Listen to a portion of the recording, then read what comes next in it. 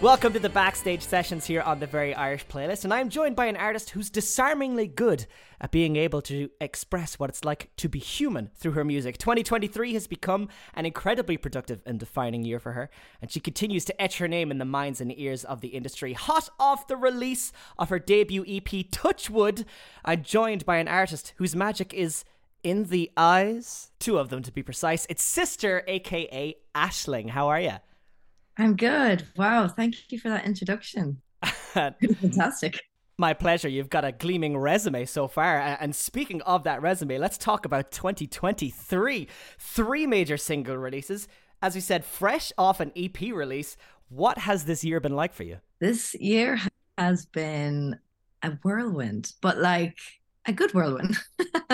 It's been incredible. I took a career break with the intention of releasing music.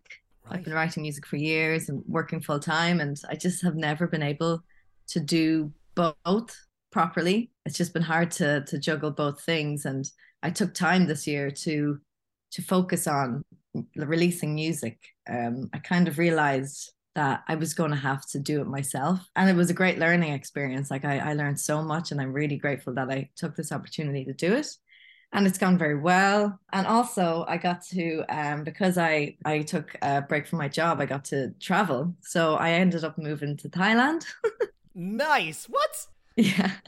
I released all the music from Thailand, apart from the EP, because I had to come home. But we can talk about that in a bit. But yeah, going to Thailand and getting that space and freedom to focus on music and not have to work a full-time job and be in a new place and experience new things. I was just able to do it. It's mad. It's like I had a mental block for years about putting my music out there, and now I can do it, and it's not such a fear anymore. And I'm really, really happy to be able to continue to do this. And yeah, I guess it's been a big year for me, because it is the first year that I've just gone for it. I've wanted to do this for years, and I've been doing it just by myself. The music I made with James Locke and Andrew Glover, both.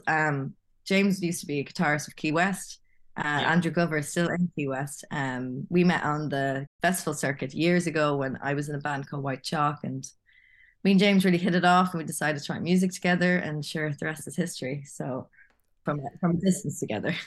That's unbelievable. I did not realize that. I mean, the old adage goes, don't quit your day job, but it's the people who nearly seem to put their heart and soul into it, like you, who are just like, no, this is a priority for me right now. That kind of lets you spread your wings. You're able to focus more, as you say, on what you want to do. And certainly the success is speaking for itself.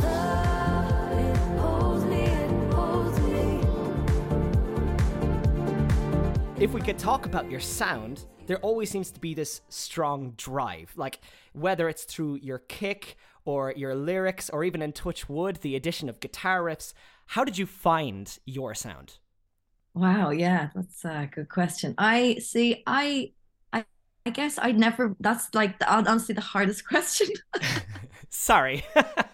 Like, I didn't even know what genre I was until this year when I was releasing, and I had to figure out what kind of playlist I should try and get on. So yeah. I've been influenced by so many different genres, and I actually, every time I write something, it sounds like it's a different genre to me. But there's always these like synths and guitars that just attract my ear. So I just trust what I want to hear in my head and then just let it come out. I mean, I think 80s kind of synth is definitely influence. Yeah. I really love 80s synth stuff. And then with Touchwood, I always knew it was going to be like a summer song, and it kind of gave me this kind of, I love this, like I'm no good. It's so funny because I'm a music teacher. I should have all the vocabulary when it comes to describing the sound that I want. I'm like what I've come up with is like ocean space. Nice. Yeah. Very descriptive. So like really wavy guitars, and then James is just like a pure I was gonna say magician on the guitar, and he came up with those riffs. And it was like that song, Touch Wood, was written in a night. And it was literally the first time we got together to write music. And this came out, and we were like, wow, okay, this is something special. And it was written, could be going on 7 years now. Like it was a long time ago. When I first decided to go solo, and I wanted to have more of a sound than just piano or ukulele, because that's what I was playing at the time. And Okay.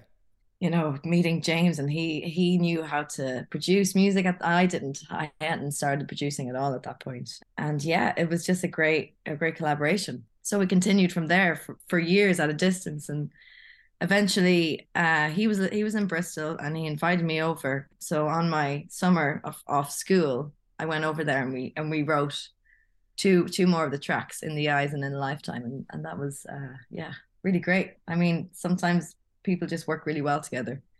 I mean, James have worked on other projects as well separately. We did a music and dance residency project in Longford, where from my hometown, and yeah, we created a film, a dance film about sisterhood with my sister Orla McCarthy, who's a dancer. And like, yeah, he's just amazing person to work with, really talented. And he was on video at that time, wasn't even music. All right. Wow. God, all these multi-talented people getting together and creating something beautiful in Longford as well. Let's go. Keep it in the backyard. Love to hear it. Lover.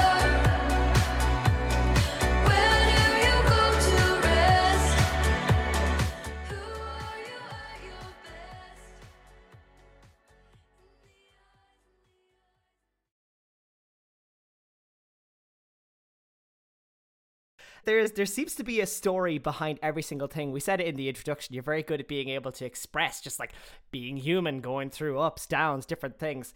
If you don't mind, if we could rewind back to April when you release In the Eyes, your music very much wears your thoughts and emotions on its sleeve.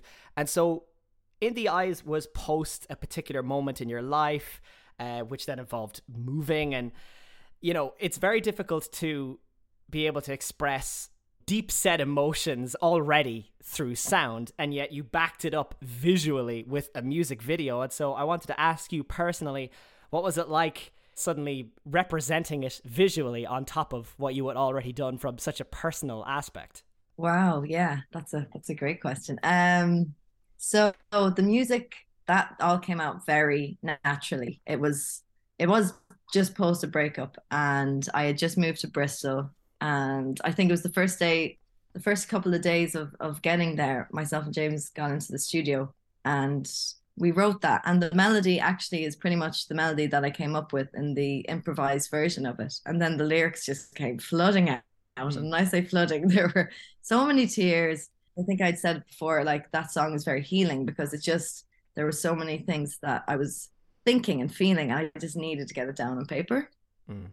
And I really got that through that song In the Eyes. When it comes to the visual side of it, Brian got on to me about, Brian's a film director I met in Ireland a few years ago, and he's followed my music career, and he really likes my music. So he reached out when he heard Bridge and asked if I wanted a music video for any of my other songs. And I sent him In the Eyes, and he thought it was perfect for an idea that he had. So I actually gave him a lot of freedom with the music video. So although it's a representation of some things I felt, it also doesn't exactly copy the story. I wanted to separate myself from the story, because although I'm very vulnerable in the music, I think if it went alongside what actually happened in my own life, that would have been maybe a bit too much.